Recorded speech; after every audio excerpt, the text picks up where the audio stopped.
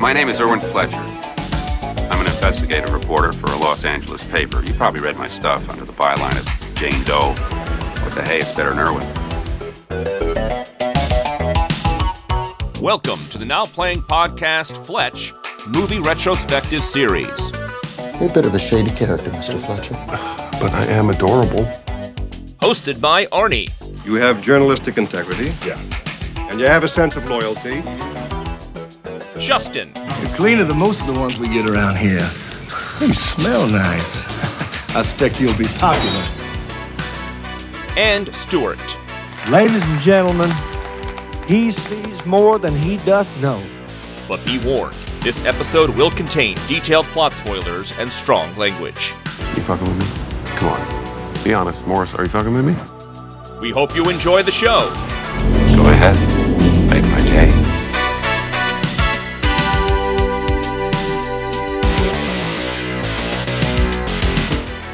Today we're talking about Fletch Lives, starring Chevy Chase, Hal Holbrook, Julianne Phillips, R. Lee Ermey, direct Richard Libertini, and Cleavon Little, directed by Michael Ritchie. This is Arnie, the now playing co-host who has sinned. This is Arnie, the now playing co-host who has sinned. I didn't take any Polaroids or anything, but yeah, I sinned. And Stuart. And this is Justin. 1989. I remember this movie. I remember a lot of trailers coming out for it. I remember thinking, hey, I really liked that first Fletch and watched it regularly. Somehow I missed this in theaters, though. It just didn't draw me back. I think I watched the first one on video instead of seeing this in theaters.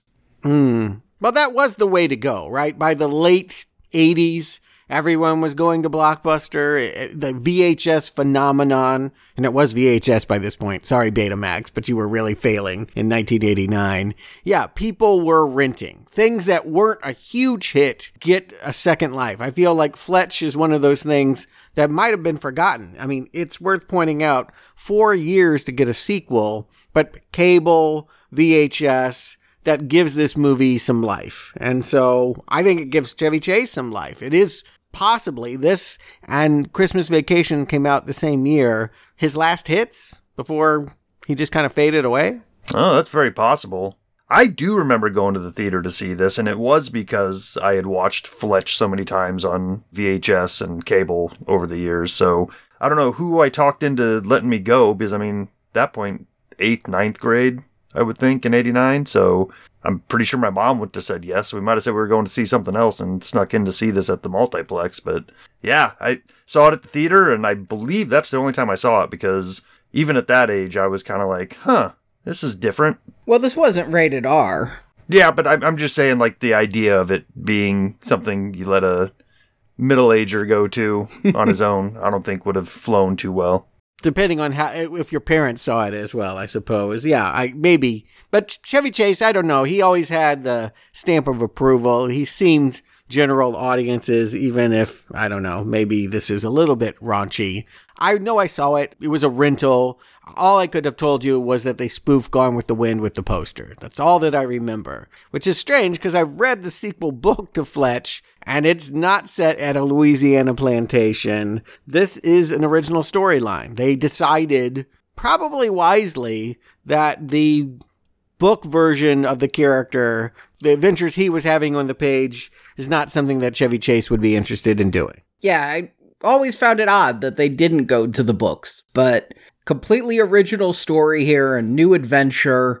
It didn't draw in the readers, I don't think. I mean, this didn't make as much as the first film. It made just shy of $40 million. Profitable. I mean, it's a cheap movie to make, $8 million, but not huge success.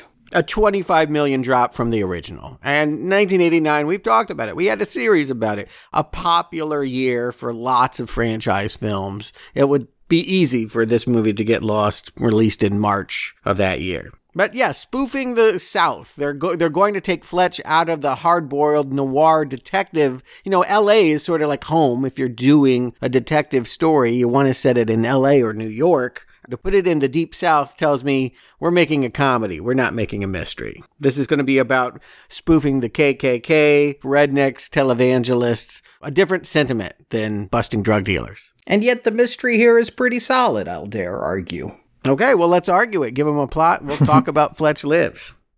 Chevy Chase's character Fletch is back, and he's quitting the news biz. He's inherited a large Louisiana plantation from his now-deceased aunt, so he plans to move there. Upon arriving, though, Fletch finds the estate in severe disrepair, despite the services of caretaker Cal, played by Cleavon Little. Fletch's aunt's lawyer, Amanda Ross, tells Fletch there's an anonymous offer for $225,000 to buy the plantation, but Fletch decides to stay a while first. Fletch and Ross finish the paperwork and they hit it off, so they go to bed together, and when Fletch wakes up, Ross is dead. The police suspect Fletch may have murdered the woman, so he's arrested, and in prison he retains the counsel of lawyer Hamilton Johnson, played by Hal Holbrook. Fletch begins to investigate Ross's murder in the way Fletch does, involving costumes, fake personas, fake teeth, and the like. In return, Fletch is harassed and attacked by KKK members and a biker gang. A realtor, Becky Culpepper, played by Julianne Phillips, tells Fletch the anonymous buyer has upped the offer to $250,000, but she won't reveal the buyer's identity. Fletch suspects the buyer may be Culpepper's father, televangelist Jimmy Lee Farnsworth, played by R. Lee Ermey.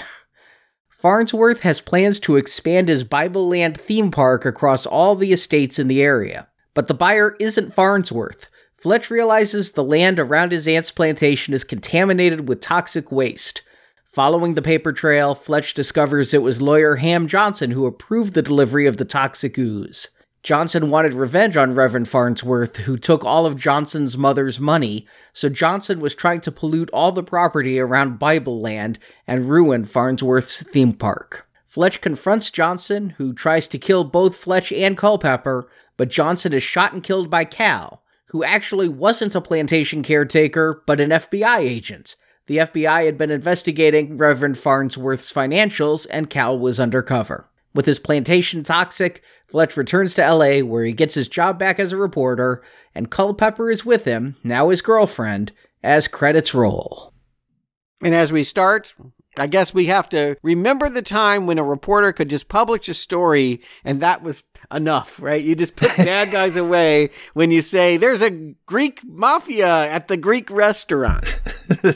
This is just confusing from Jump Street, right? Like, why make them Greek mafia when everybody's going to act stereotypical Italian mafia in this scene? You got Richard Belzer here, who's doing his best Don Biglio type of imitation, and Chevy Chase dressed up in a kind of crappy French maid outfit for some reason. Comedy. Or something that resembles. Yeah, a mixture of housekeeper and waitress for this restaurant where they're doing their fake books and saying all the money came in was fish. It doesn't sound like Watergate. I'll just put it that way. This doesn't feel like one that's going to get you the Pulitzer, but we want to reintroduce, again, 4 years. Maybe you remember Fletch. You might not remember he's even a reporter. I doubt I would have, frankly. It's the kind of thing where you just remember Chevy Chase. And so here he is, dressed up like a woman, being harassed by a Greek mafioso as he's running into the bathroom, jumping out the window, landing on the mobster's car. It kind of ends quickly. I feel like it's not enough to really be a good intro. You kind of wish there were a little bit more daring do, but I'll say this much. Chevy Chase is working harder this time. He's actually trying to do laughs. If you're putting on a dress that's trying to get some laughs, I felt like he was very low energy last movie, and this is definitely going to have him turn it up a couple notches. And yet the one I'm laughing at most is the half-blind mafia guy who just has such a huge smile on his face and his accent and everything. I'm finding him funnier than Chevy Chase in a dress. I don't think I said it was funny. I just said he's trying. He's trying. There you go. That's what I was going to try to pin you down on, Stuart, because, yeah, last time I was perfectly fine with Chevy not going over the top, and this movie starts off right away and slaps you in the face saying, hey, the tone is going to be wackier this time. Mm-hmm.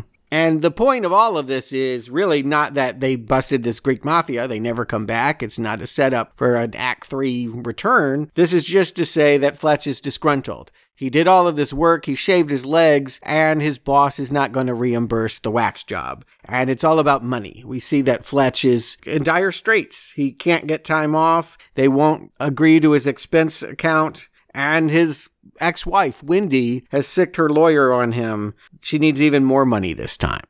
Yeah, we brought him back. He was a good punchline for one scene in the previous film, so... I have to give the set dressing department a little bit of credit here. I feel like they went above and beyond to at least give the feeling of it being the same apartment from the last time for such a short scene. You know, we get the basketball hoop again and the bulletin board of all the Laker history and stuff there. Mm-hmm. Just sort of reminding you, because I don't know that anyone, maybe Arnie, you went back and watched the original before you watched this one. Most people wouldn't, I'd guess.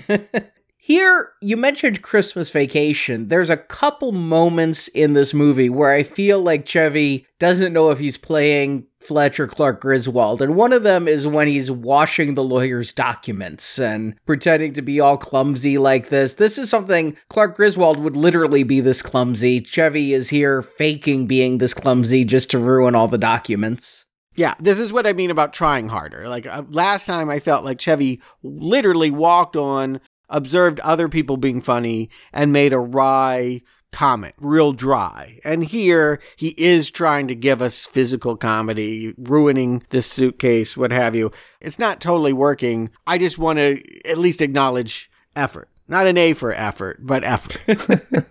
Not what I expected. I didn't expect you to say anything was better about this one, so I'll take what I can get. And I'm not saying it's better. I'm just saying that I feel Chevy wants it more. Maybe he shouldn't. I do feel like some of these early gags just don't play in the 21st century, right? When he's grabbing asses or hitting on women about In-N-Out Burger, all of this stuff is a little just uncomfortable. This is the first time I ever got the In-N-Out Burger joke. I never knew about In-N-Out Burger when I saw this movie in the past.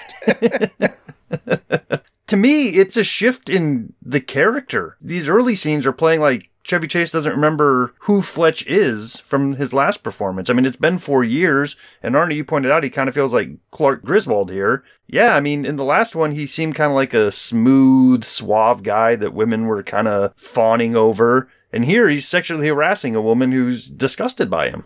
Yeah, I don't know if it's Chase who doesn't remember who Fletch is, or if it's director Michael Ritchie, because that girl, if it was Larry, if it was Gina Davis, who's now way too big to come back to this franchise in a small role, if it was her, she'd have been all for it.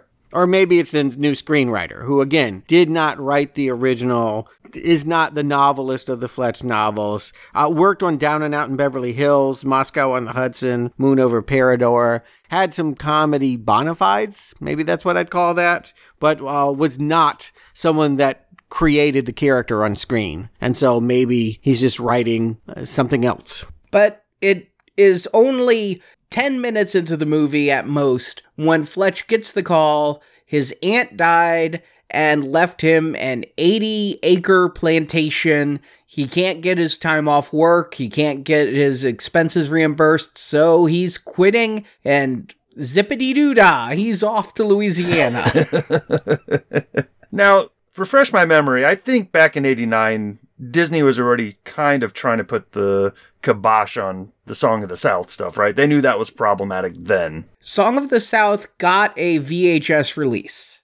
Yeah, I distinctly remember, because it was geeky this way, cutting out ads for all movies that came into town. I would comb the newspaper and put it in a scrapbook, and I had Song of the South. Like, it came back to theaters in the 80s. So they weren't as embarrassed as they should have been. I'll put it that way. But Chase knows what he's doing here by saying, I'm not investigating a mystery. I am ridiculing the redneck racist South. Is this ridiculing Zippity-Doo-Dah, or is it embracing Zippity-Doo-Dah? Again, I'm reminded of Clark Griswold, because this feels right there with European Vacation when he sings The Hills Are Alive with the sound of Griswold, only now he's he's doing it in a southern plantation, lip syncing to the original Zippity Doo-Dah with an animated dog and an animated bird. And I'm like, is it celebrating Zippity Doo-Dah or is it mocking Zippity Doo-Dah?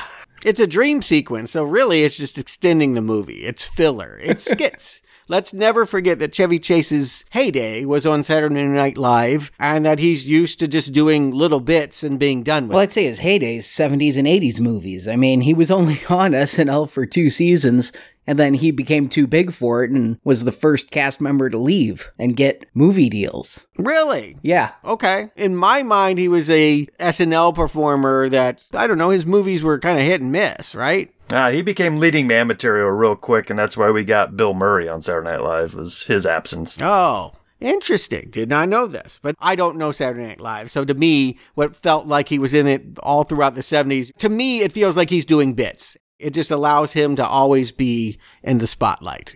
We are never going to forget, I think Fletch is in every scene of this movie, grinning, and I'd use the word ridicule. There's a woman that just got plastic surgery on her nose. He's making fun of her on the plane. Like, I feel like if he's not grabbing ass, he's disdainful of everyone around him. He definitely ridicules the South. I was really wondering about the dream sequence, but once he actually gets there and is meeting Ross the lawyer and arrives at the plantation, really that's where all of the Southern mockery comes in. And Cleavon Little, I don't know that you could have cast this role of Cal any better than bringing in Cleavon Little, who has his own history of mocking racism. I mean, go ahead and spell it out for those that don't know. He's the star of Blazing Saddles. Mm-hmm. Yeah, I just figured everybody knew. No, I can guarantee you most people don't know who Cleavon Little is. That's just not a recognizable name. But if you're going to have somebody here playing this sharecropper, throwback,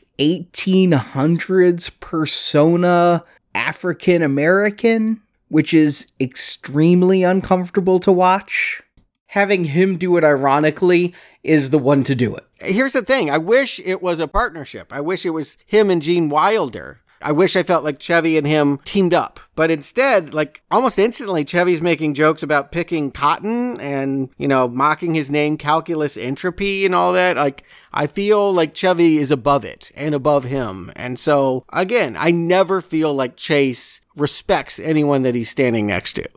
I'm going to go a different way because later on in voiceover, Fletch says he's not buying this routine that Cal is putting on. And I think this is right away. The reason Chase is making the cotton picking jokes and Emancipation Proclamation jokes is because he thinks this is overplayed by Cal. And so he's responding to what he believes to be an inauthentic performance. Although he never figures out this is an FBI agent. We do get a little bit of this buddy cop vibe between them. I mean, throughout the movie, they do somewhat partner up and, kind of buddy up. But I think they don't go fully into it because they want to leave Cleavon's character as a possible suspect throughout the movie. Somebody to be suspicious of.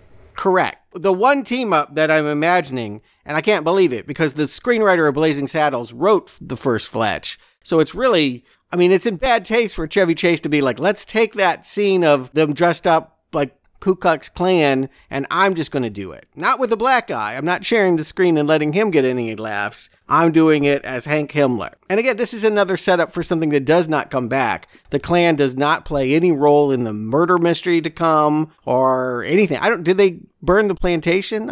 They can't even get the crosses on fire. I'm not sure they do anything. They're scared off by a shot by Cal when he fires a shotgun into the air. The thing that the Ku Klux Klan deliver is the message that they aren't there of their own accord. They were contracted. They were hired to go harass this house. So, okay, that's the big clue they drop. Yeah, I heard something about money. All right, I didn't quite understand that. All right, too clever for me. But yes, I would have loved to see the salt and pepper comedy, which was just a classic pairing, white cop, black cop together, solving a crime. It really doesn't play like that throughout the movie. And I think you're right, in part because we're to look at this Cal guy as possibly in on it. Yeah, because everybody's a suspect when that lawyer dies in bed, and we do see the murder. and we don't know the color of the skin because the person's wearing these blue gloves. You're not to know anything about the murderer other than it's probably a guy because the fingers are kind of beefy.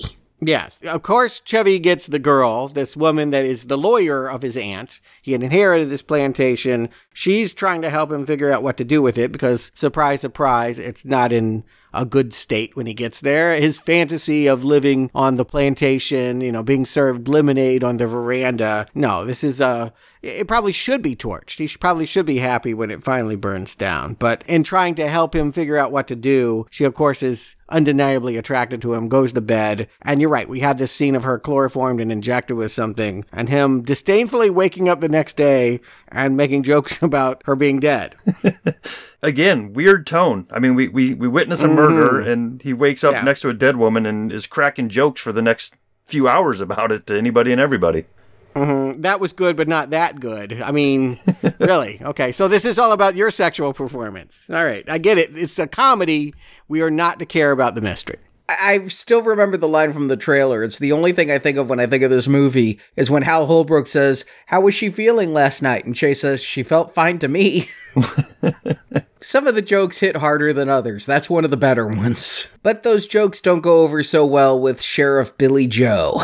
All right. Really? Like, was this written by 6-year-olds? Like, I'm not offended by stereotypes. I want to put it out there. Some people can't watch comedy that makes uncomfortable associations about any groups of people. And I get that. It can be off-putting. But this is that the redneck cop is going to throw him in jail with a man who has women's makeup on and immediately trying to rape him. I mean, this is bad, right? This is just flat out. Don't you want it to look a little bit like reality? I don't think this was real. I think this was a setup. I think Ben Dover, as he's named, which I actually find a little clever, is there for intimidation and harassment reasons. I think he's there for the same reason as the KKK, to try and scare Fletch. Okay. I still ask you, as a comedy, is it hysterical to have this "I'm going to be raped in prison" scene? To be honest with you, it's the one line from this movie that stuck with me. I think it's the first time at that age I had heard the bend over joke. And it lasted throughout adolescence. I remember kids making that joke all the time. Bend over, So it has a little stickability. Yeah. I guess that's the problem, is that I feel like this is made for a really young audience, and it ain't for me. I'll just put it that way. The whole thing about, I don't know, because he works at the morgue, and he definitely is implied about being a necrophiliac. I feel like that part is true. And I think we're to think that because he's Southern. I don't know why I always thought this was a setup, but ever since the first time I saw this, because he is working for the bad guy, he will attack Fletch later in a hood, and he will go after Fletch. I thought this was one of the first steps of intimidation, was throwing him in the prison cell with Ben. You might be right. But again, it doesn't change the fact that this is where the comedy is. And I just, you're right. It played on the playground. And what does that mean now? Are you nostalgic for this kind of comedy? I'm not. I didn't realize, I'd only seen this on VHS. This is my first time seeing it digitally. I don't think I could see that he was wearing makeup on a small TV on VHS when I was a kid. And now seeing it, I'm like, all right, it might be a little too broad. Prison rape, I can go with. Prison rape with makeup and horse molestation?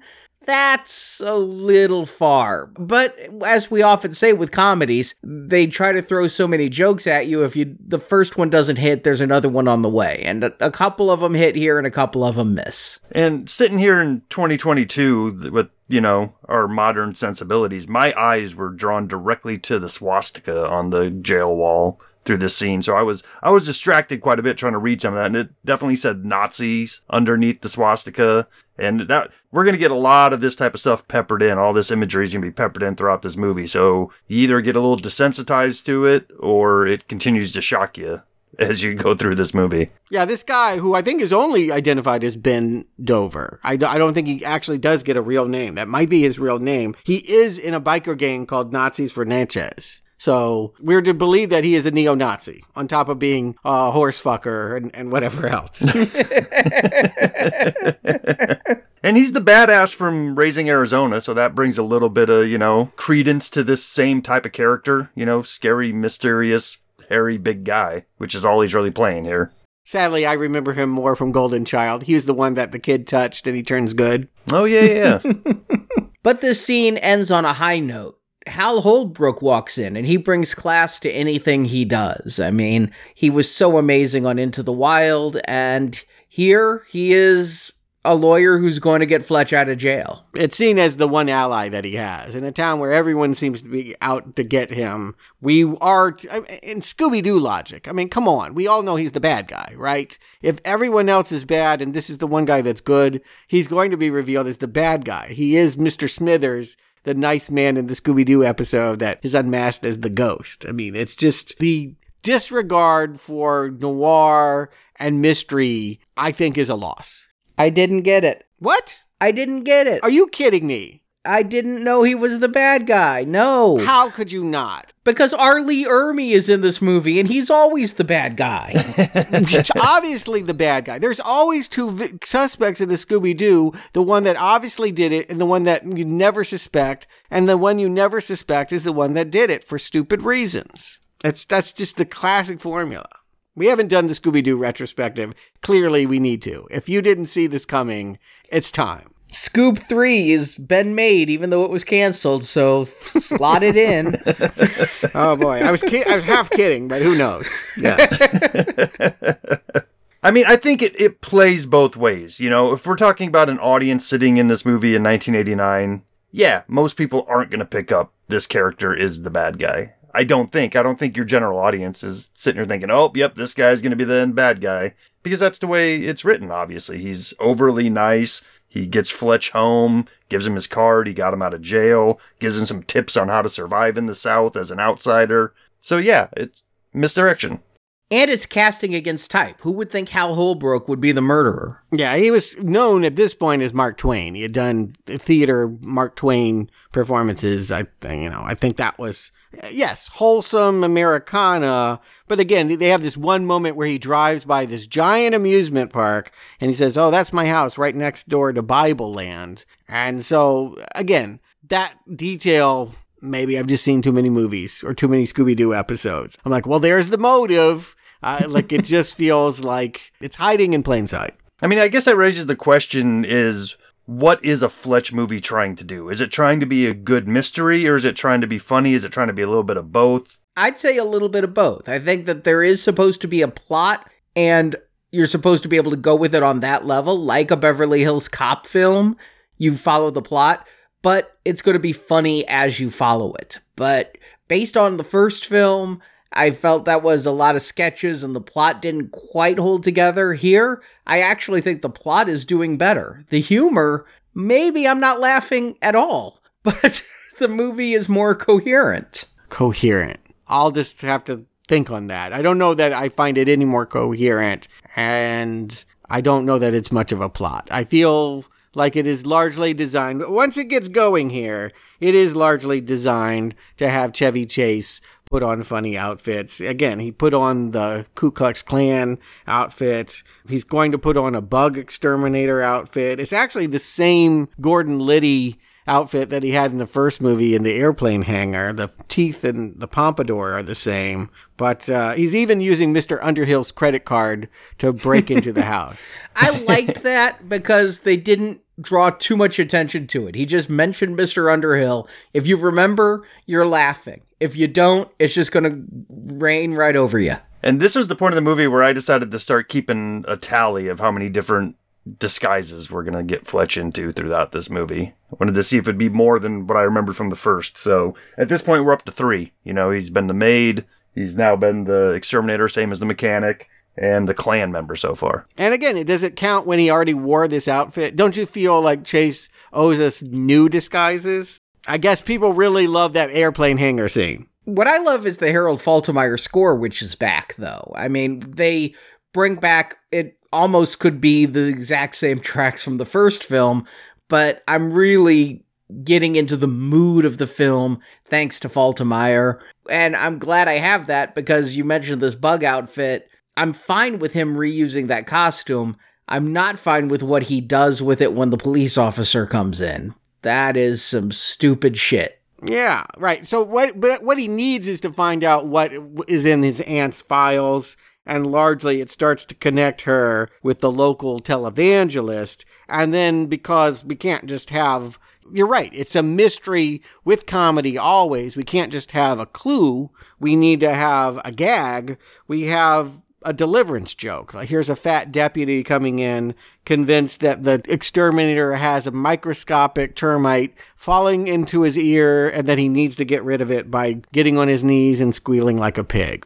I think this is kind of where the comedy fails in this movie, because it's the idea that Fletch is putting on characters to get out of tight situations is what makes him charming. And to have him reduced to doing something like this feels like something that was written for Dukes of Hazzard and rejected. You know, I can see the Duke boys talking Roscoe into getting on the floor like this, but to me it feels like it's beneath the character of Fletch for this type of humor. Mm.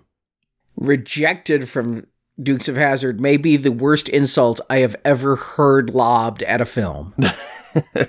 But he doesn't even get that many clues here because the file has been cleared out. So whoever is investigating cleared out the Bluebird file. Yeah, the whole thing could be over, right? If that were still there. He would know Hal Holbrook is working with a biochemical company.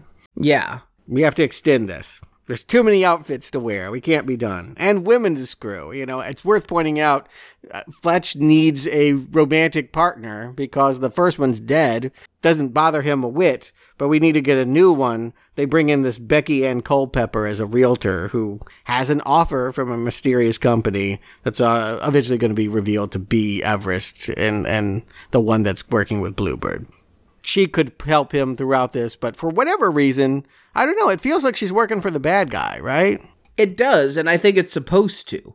A, she's bringing that offer from an anonymous person, and that anonymous person is probably the bad guy. But B, she's the daughter of Reverend Farnsworth, even though she uses her mother's maiden name, Culpepper, as her last name. She is the daughter of Farnsworth, who is, again, R. Lee Ermey. We're supposed to think he is the bad guy. Yeah. I mean, he is a bad guy. Let's just put it out there. This is the era of Jim and Tammy Faye Baker's Heritage USA. They did have a scam going where they built old people at home watching television to send them all of their life savings so they could build a really cheap Bible amusement park. This is real. This really does feel like the most real part of this movie is the indictment of that era of online televangelists and how gross and over the top they were. Yeah, but it isn't all that smart. It just feels like an SNL sketch. It feels very broad. If you have $1,000 in your purse, send that whole $1,000. Don't be afraid. I mean, just the amount of money grubbing, the obviousness of it. You could have a more subtle satire of televangelism for sure. Oh yeah, The Righteous Gemstones is a great show, and that's currently doing exactly that. Watching this kind of made me want to watch that. I think we've established that Chase doesn't make sophistication. Like, that's not what he does. He sort of is caught in a juvenile sort of above it all attitude. He walks around the earth and tells everyone they're stupid.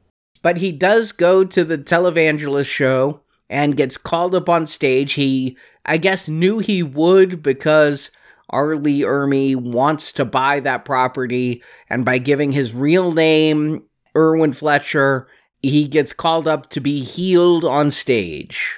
Does he actually give him money? Because it seems like he's rewarded with a tour of Bible land and the charges, the murder rap against him goes away. Like, he must have paid this guy off, right? No, this guy wants his property. He wants to expand Bible land onto that property, but he wants it for free.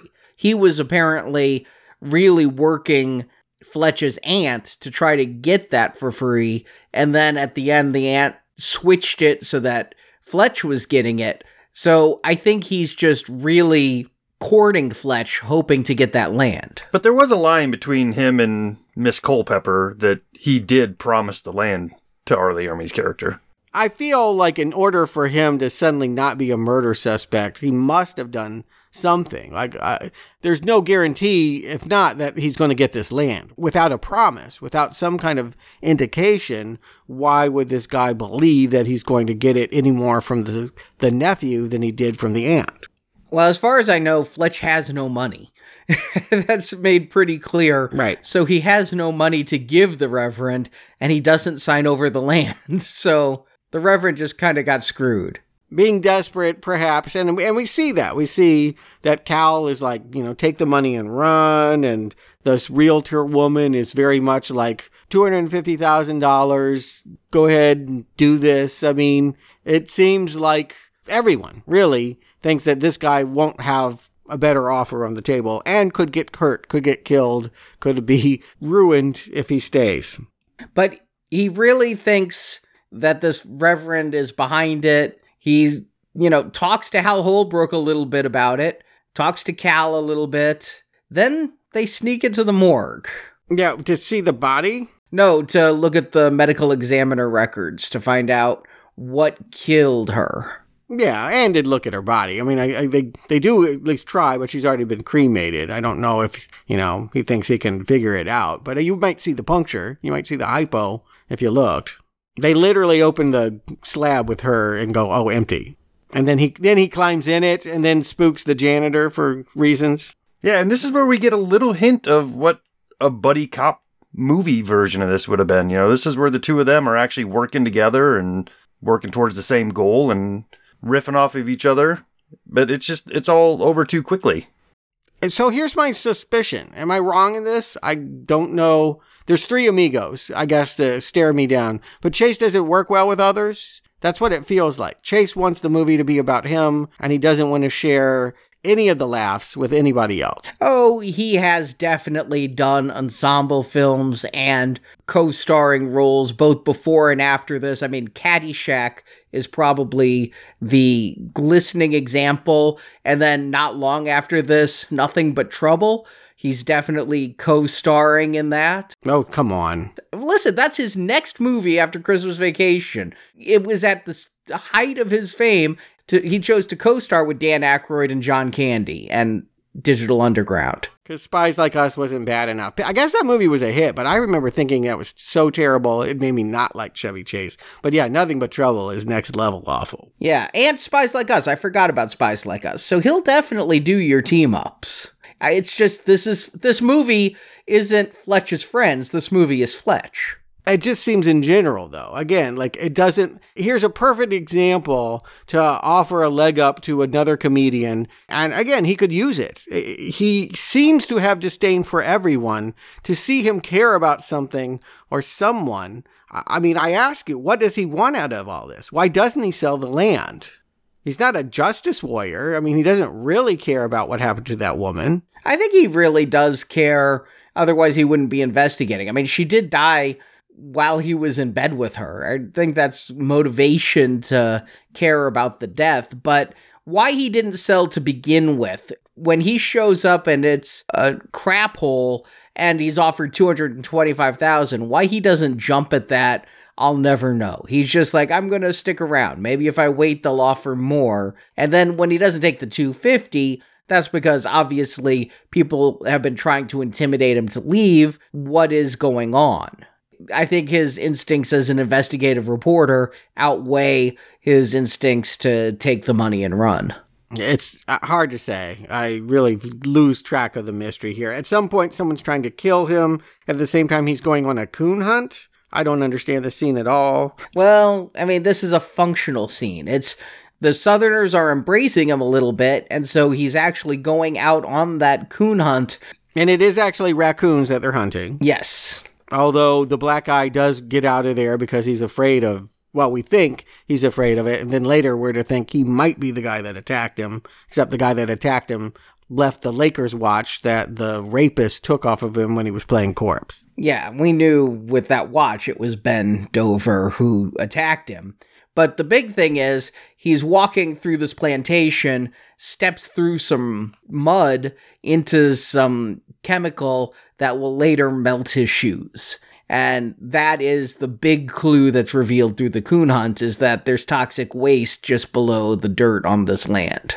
Right. He'll send his high tops away back to LA. His editor is going to do all of this research for him and kind of start to form the picture. Again, we're to be looking at Farnsworth. He's looked into this televangelist, and he was a used car salesman, petty criminal, under federal investigation. This is where he learns that Becky is the daughter. It's all looking bad, which again, that's Scooby-Doo logic. If it's all pointing to one guy, it's definitely not that guy. But it's also feeling more like a conspiracy at this point, you know? Like, there might be one big bad guy pulling all the strings, but you can't be sure if any of these characters that we've met aren't in on it willingly. Yeah, I just get lost on all the other characters. They don't feel like collaborators. They feel like punchline. Here's what may have thrown me. In the first Fletch film, there wasn't a switcheroo. The guy who approached him at the beginning and said, "I want you to kill me," turned out to be the bad guy. There wasn't, and then the cop, who was quite clearly a bad cop, turned out to be the drug runner. There wasn't you thought it was this thing and it was that thing. So I'm not looking for that kind of a switch. I'm not looking for misdirection. There was a switcheroo.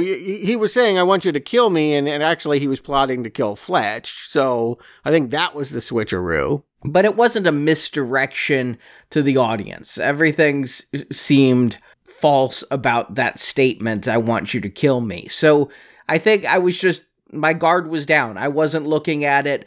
I felt like the first film telegraphed its villain, and that this film, if they're telling me it's R. Lee Ermey, who am I to argue? Okay. Are you loving this stuff? I mean, we will have lots of time. It's where the comedy lives and breathes. It's where we get the next outfit. Chase comes back in as Claude Henry Schmoot, 2 M's, 1 T, trying to claim that he has the powers to heal as well, and sort of figuring out is this televangelist claiming to hear the voice of God, but really it's a guy in the back room with a microphone? Is that the scandal? This is also taken from real life. There's been real televangelists who have been busted doing exactly this, like somebody's intercepted their wireless communications where somebody is feeding them seemingly private information and only the Lord would be able to tell Farnsworth to know. So okay, so I just took it for granted that someone was feeding him that information, but we're to think that he's pretending that the voice of God is telling him. Yes, it's supposed to. He's a messenger of God, and that's why he has followers like this. They could tighten this all up a little bit, but this goes on a long time, and there's the woman that sins so much she keeps grabbing the mic and gets pushed down. There's this joke that I want to heal a Jim Bob and 30 people stand up. I mean, do you like it? Do you love it? I don't laugh once during this film. I may smirk a couple of times, but just a couple. The humor in this film, maybe it was great in 1989, but it's not amusing me right now. Yeah, show me your hemorrhoids feels like something that would play to 8th graders. And again, how old was I when I rented that? 8th, 9th grade. It makes sense, but time hasn't been kind, and there's no adult sophistication. So what you have is a really raunchy Scooby-Doo mystery. Right, and we could be laughing at and having a good time with the nostalgia of this movie, but it sounds like all three of us aren't, you know, because it feels like we walked away from this movie back then and even kind of knew it was troublesome at the time. Well, it's not even Scooby-Doo here. It's like Fred is the only one in the mystery machine. Like Chase just needs other personalities around him. He's not fun as the one and only leading man. Yeah, I think Julianne Phillips, who was an actress I sort of knew from stuff back then. I'd seen A Fine Mess and I'd seen Skin Deep before I saw this, so I knew her, but she is not a good foil. She is not a Gina Davis. She just kind of is there for Chase to bounce exposition off of without ever feeling like she's in on it. I would have lost a bar bet that she was on Three's Company at some point before going into this review. I thought she was like one of the replacement Chrissies. Yeah, her hair was. Maybe she wasn't, but that hair was, for sure.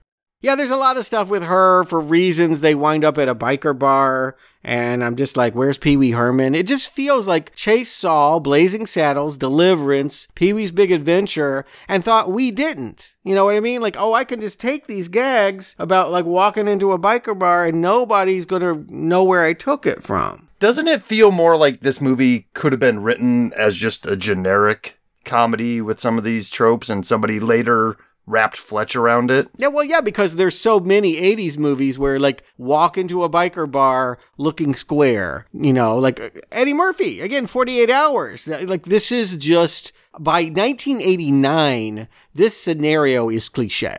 All of these scenarios are playing to ugly stereotypes, and what would make them fresh and funny is if they invented some novel twist to this that, again, just isn't in Chevy's purview, that he would not have disdain for everyone around him. Well, I mean, is homophobia the new twist that they're injecting here? Like, that ain't new. No, Eddie had plenty of that. But Ed Harley, he does a whole bit where he's supposedly the heir of the motorcycle company, and we get a chase scene, right? That's, if you remember, Fletch had that extended cops are following him all around the city. Now we have bikers chasing him to a moving train, and we get some stunts there. Yeah, it's okay. I like the car scene a lot better, maybe because of the music they were playing. Fletch get out of town during that, and here it's just scored, and I find it very unbelievable that Fletch would actually succeed in making that jump through the train. Right. And the real biker didn't. Right. That was the other thing. He's like, so this investigative reporter is that good on a hog? Stuart, you just mentioned something, and I think that's what this movie's missing, is that intrigue of, hey, maybe the cops are in on this too, and maybe he has to watch his back with the cops. That type of danger is just missing here. He just has to kind of watch his back that some backwoods hick might hit him with a shotgun at some point. Yeah, I wonder if they're cut scenes. The sheriff did throw him in jail at the beginning, but it was not in the rest of the movie. And that deputy was made to squeal like a pig, but didn't get a revenge for it. I mean, it just feels like you don't want to feel like your protagonist is ahead of everyone else. You want it to feel like things are closing in on them in noir and mysteries. And here it just feels like nobody's going to be able to hurt this guy. He can just costume his way out of any problem. And the one costume that I don't really feel was entirely necessary, and at the point it happened in the movie, I wasn't sure what was going on, is when he goes to Bly Biochem and meets up with Phil Hartman. Yeah. That's Phil Hartman? Yeah. I didn't recognize him. Okay. Just the tiniest bit role, which would have felt more realistic, I guess, from the time if this had been 4 years early, because Phil Hartman was already a known quantity at this point. He had been on Saturday Night Live, he had done acting and other things, but to see him in such a small role was a little weird. And a non-comedy role. I mean, it should be said that this is not one of the funny scenes. He's not even really making fun of these people. He's trying to figure out what Bluebird is, and now we know that it is containers of bio-waste that are being shipped out to all the surrounding areas of Bible Land, including on, I believe it's March 23rd, Fletch's plantation is going to get a whole dumping. It seems like if you're a reporter, you could put that in a paper and that wouldn't happen, right? You could get that stopped. The fact that it, like, at the end of this movie, the plantation is not only burnt down, but is like a nuclear Chernobyl site. Weird, but very 80s. And I don't think you want Fletch to end retired on a plantation. They need to give him a motivation to go back to LA. Well, I don't know. The last one ended with him basically retiring to Rio. Right. Didn't pick up on that at all. I don't know how that... I mean, obviously, like a Bond movie, the woman he ends up with at the end is not the woman that he's going to have in the sequel. Exactly. But we're at the climax. I mean, this is kind of where he's kind of figured it all out. He's at this Civil War party as Bobby Lee Schwartz II, wearing a Union gray and telling off, the nice lawyer, Hal Holbrook, I know it's you. You're the head of Everest. You're the one doing the polluting. And he's doing it all. It can't be cost effective, right? However much Farnsworth took his mother to the cleaners for her money couldn't be more money than hiring toxic waste to be dumped in all the surrounding areas. I think you get money for taking toxic waste. Like, the companies pay you to dispose of the toxic waste. Oh, okay. All right. I didn't think about that part of it. So he's actually making money by radiating his enemy. I don't know exactly where I'd go to buy toxic waste. Yeah.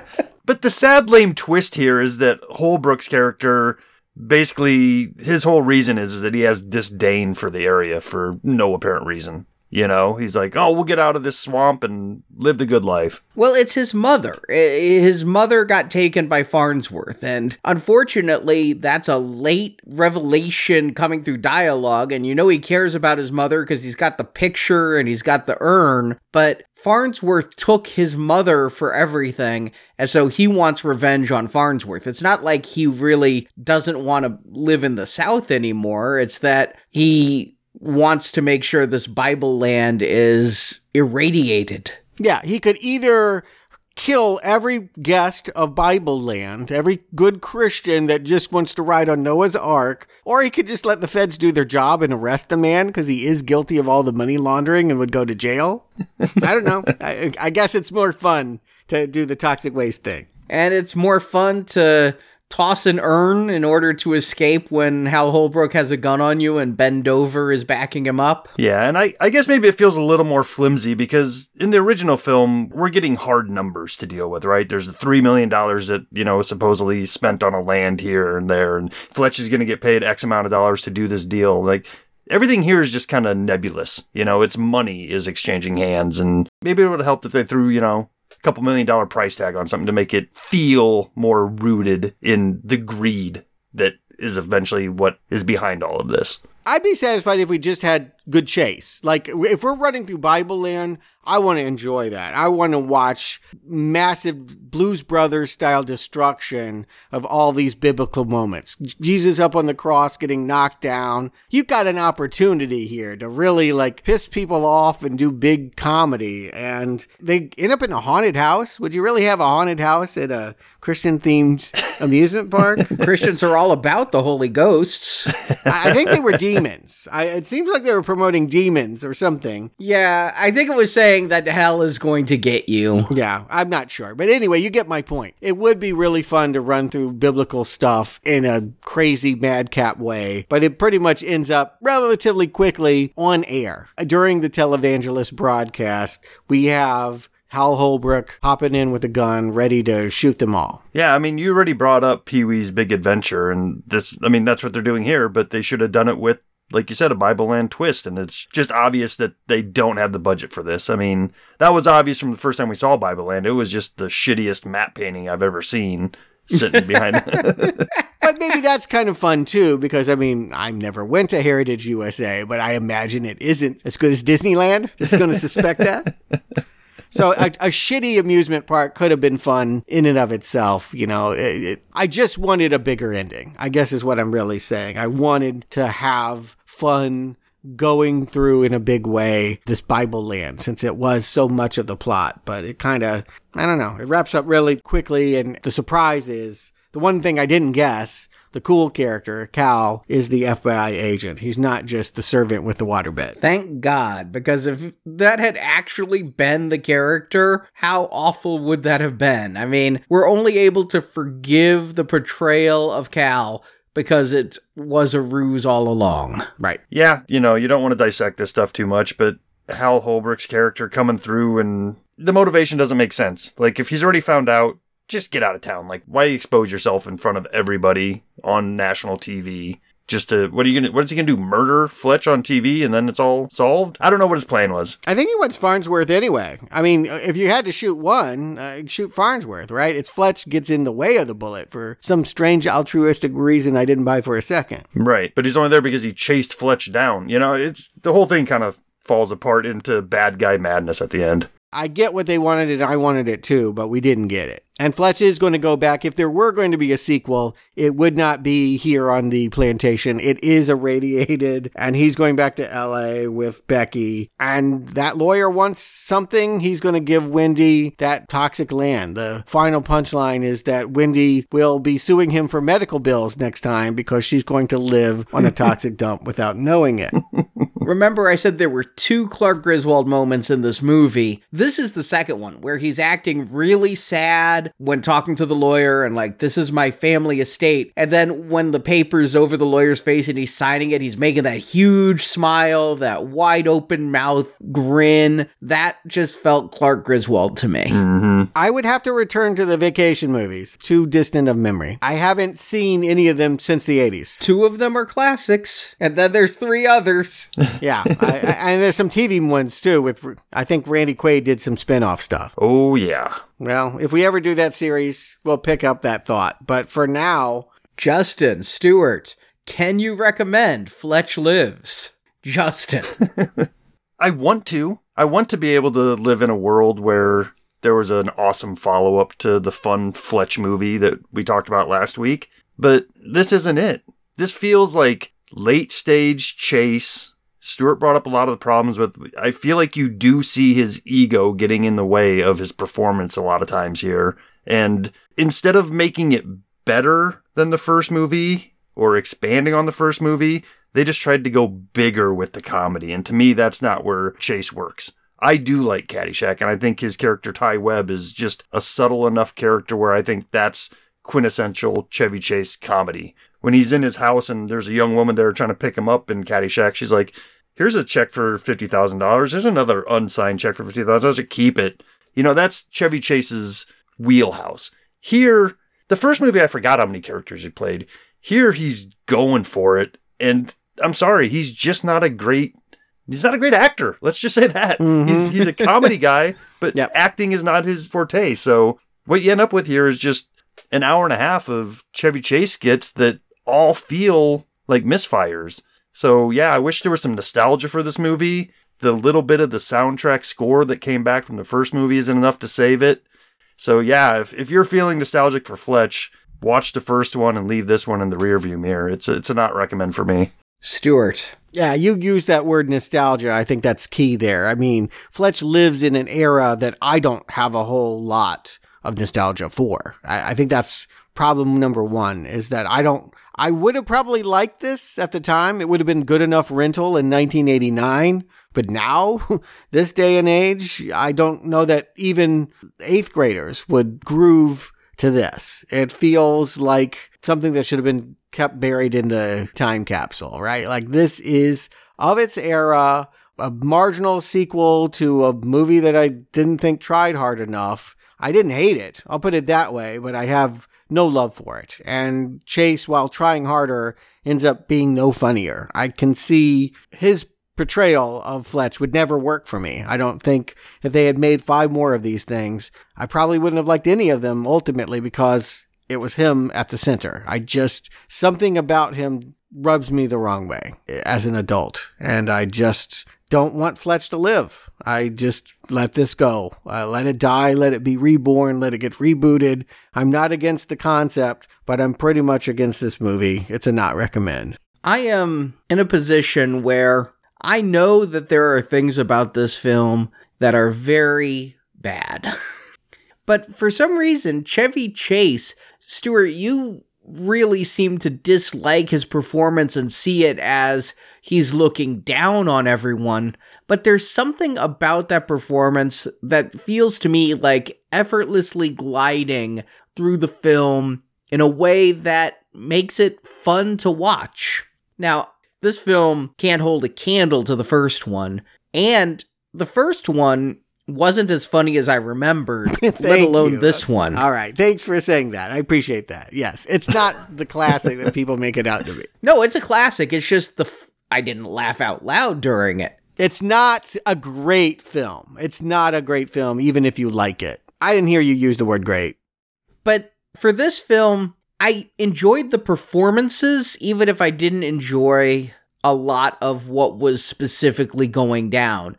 And you say Chase doesn't share the screen, and yet, when I think about this movie, I smile when I think about the performance of R. Lee Ermey just going over the top as this televangelist, and I smile thinking about when Chevy Chase was there as the faith healer healing migraines, and I did find a few of the jokes amusing, even if I remembered them from the trailers and years before.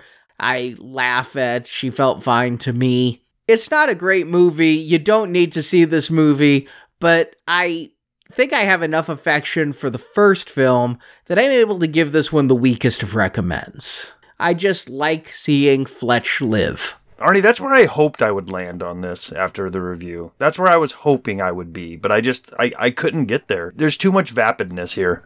Oh, it's vapid, I'm not going to deny, but when I just look at my pure emotional state while watching this movie, I ended up having a pretty good time. I would think if you liked the first one, this would be good enough. If you thought that first one was great or pretty great, classic, then this would be not up to that status, but you would want to watch it. It doesn't tarnish that reputation. But if you don't like that style of comedy, and that's really what it is like, I don't think I'd want to watch any of this kind of movie now. It just, like, it gives me Police Academy vibes. I'm just like, bleh. That's interesting. I think we all three came down in similar places, but for different reasons. Like, Stuart, you're just not feeling Chevy Chase.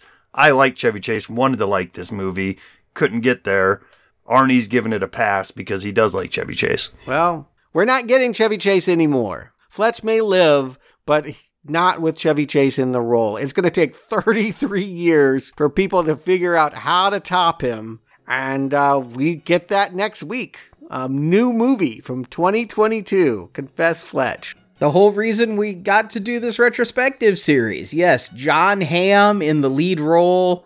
I saw it the weekend it came out. I'm looking forward to watching it again and talking about it with both of you. Yeah, I'm actually excited to go into this one. Yeah, I have more optimism. And again, I read the book, so I feel like it won't be sketch comedy. Whatever we get, it'll be following the trail of what was the literary Fletch. Meanwhile, more laughs on Friday. Yes. Midsommar. I think that's a well-known comedy, right? A black comedy, maybe. I'll just say this. Some people were laughing on the podcast. It's a pretty gruesome elevated horror movie that is capping our Platinum series. We already covered The Wicker Man and its various incarnations. This is the new millennium Wicker Man. It's not officially, but it should in every other way be acknowledged as the spawn of Wicker Man, made in 2019, just a few years old. If you haven't seen it, it's one that you're going to want to talk about. You're going to want to hear about it. Join us for Midsummer this Friday, just in time for winter. Who comes up with a movie Midsummer in December? I don't know. And leave it to Now Playing. And Justin Stewart, thank you for joining me. And until next time, go out and get yourself a nice piece of ass.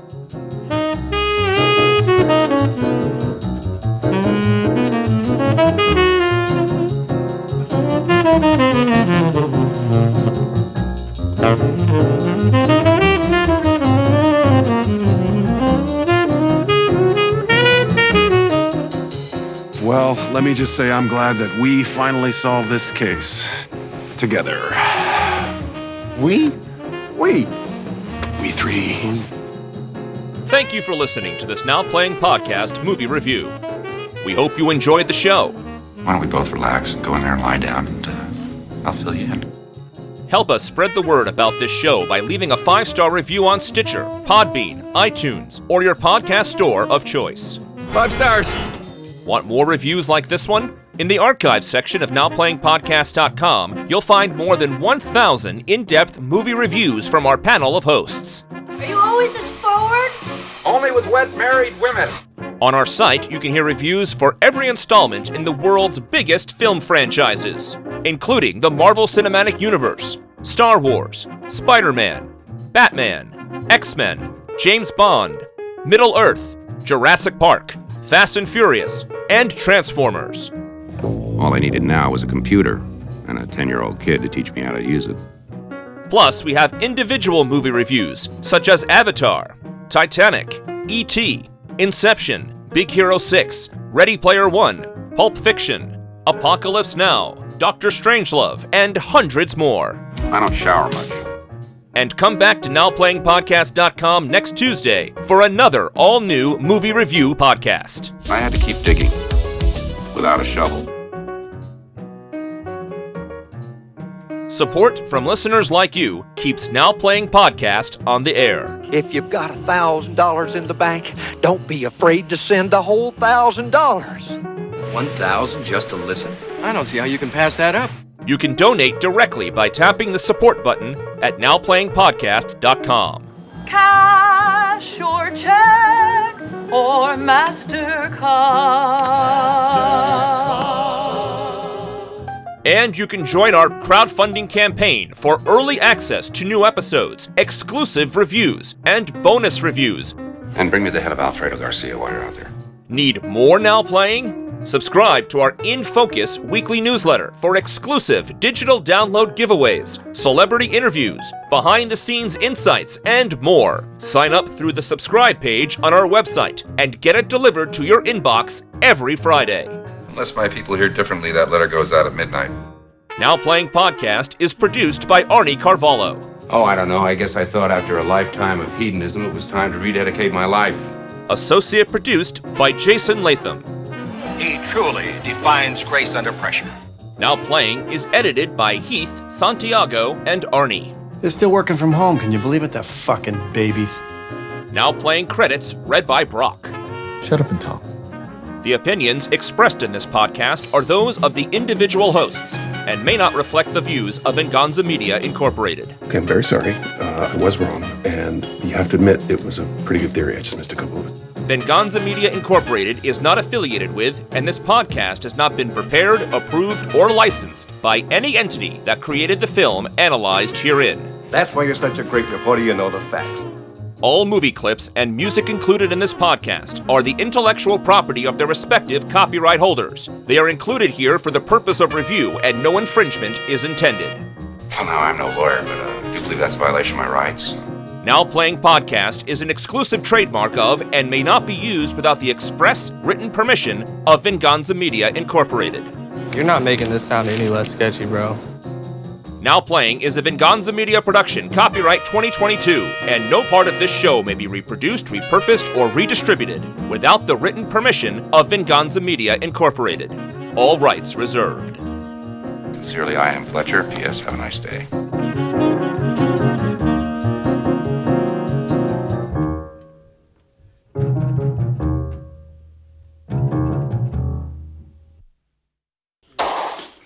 This is the first time I ever got the In-N-Out Burger joke. I never knew about In-N-Out Burger when I saw this movie in the past.